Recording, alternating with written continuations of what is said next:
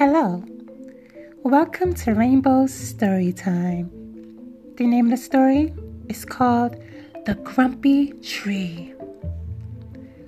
There was once a grumpy tree. It was the biggest tree in the forest, and it didn't need its shadow for anything. However, the tree would never share its shadow with any of the animals and wouldn't let them come anywhere near. One year, the autumn and winter were terrible, and a tree without its leaves was going to die of cold. A little girl who went to live with her grandma that winter found the tree shivering. So she went to get a great big scarf to warm the tree up. The spirit of the forest appeared and told the little girl why that tree was so solitary and why no one would help him. Even so, the girl decided to put the scarf on a tree.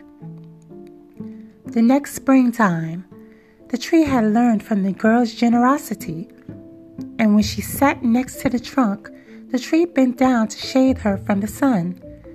The spirit of the forest saw this and went to tell all the animals. He told them that from then on, they would be able to shade themselves well, because the tree had learned that having kind and generous things around makes the world such a better place to live in. The end.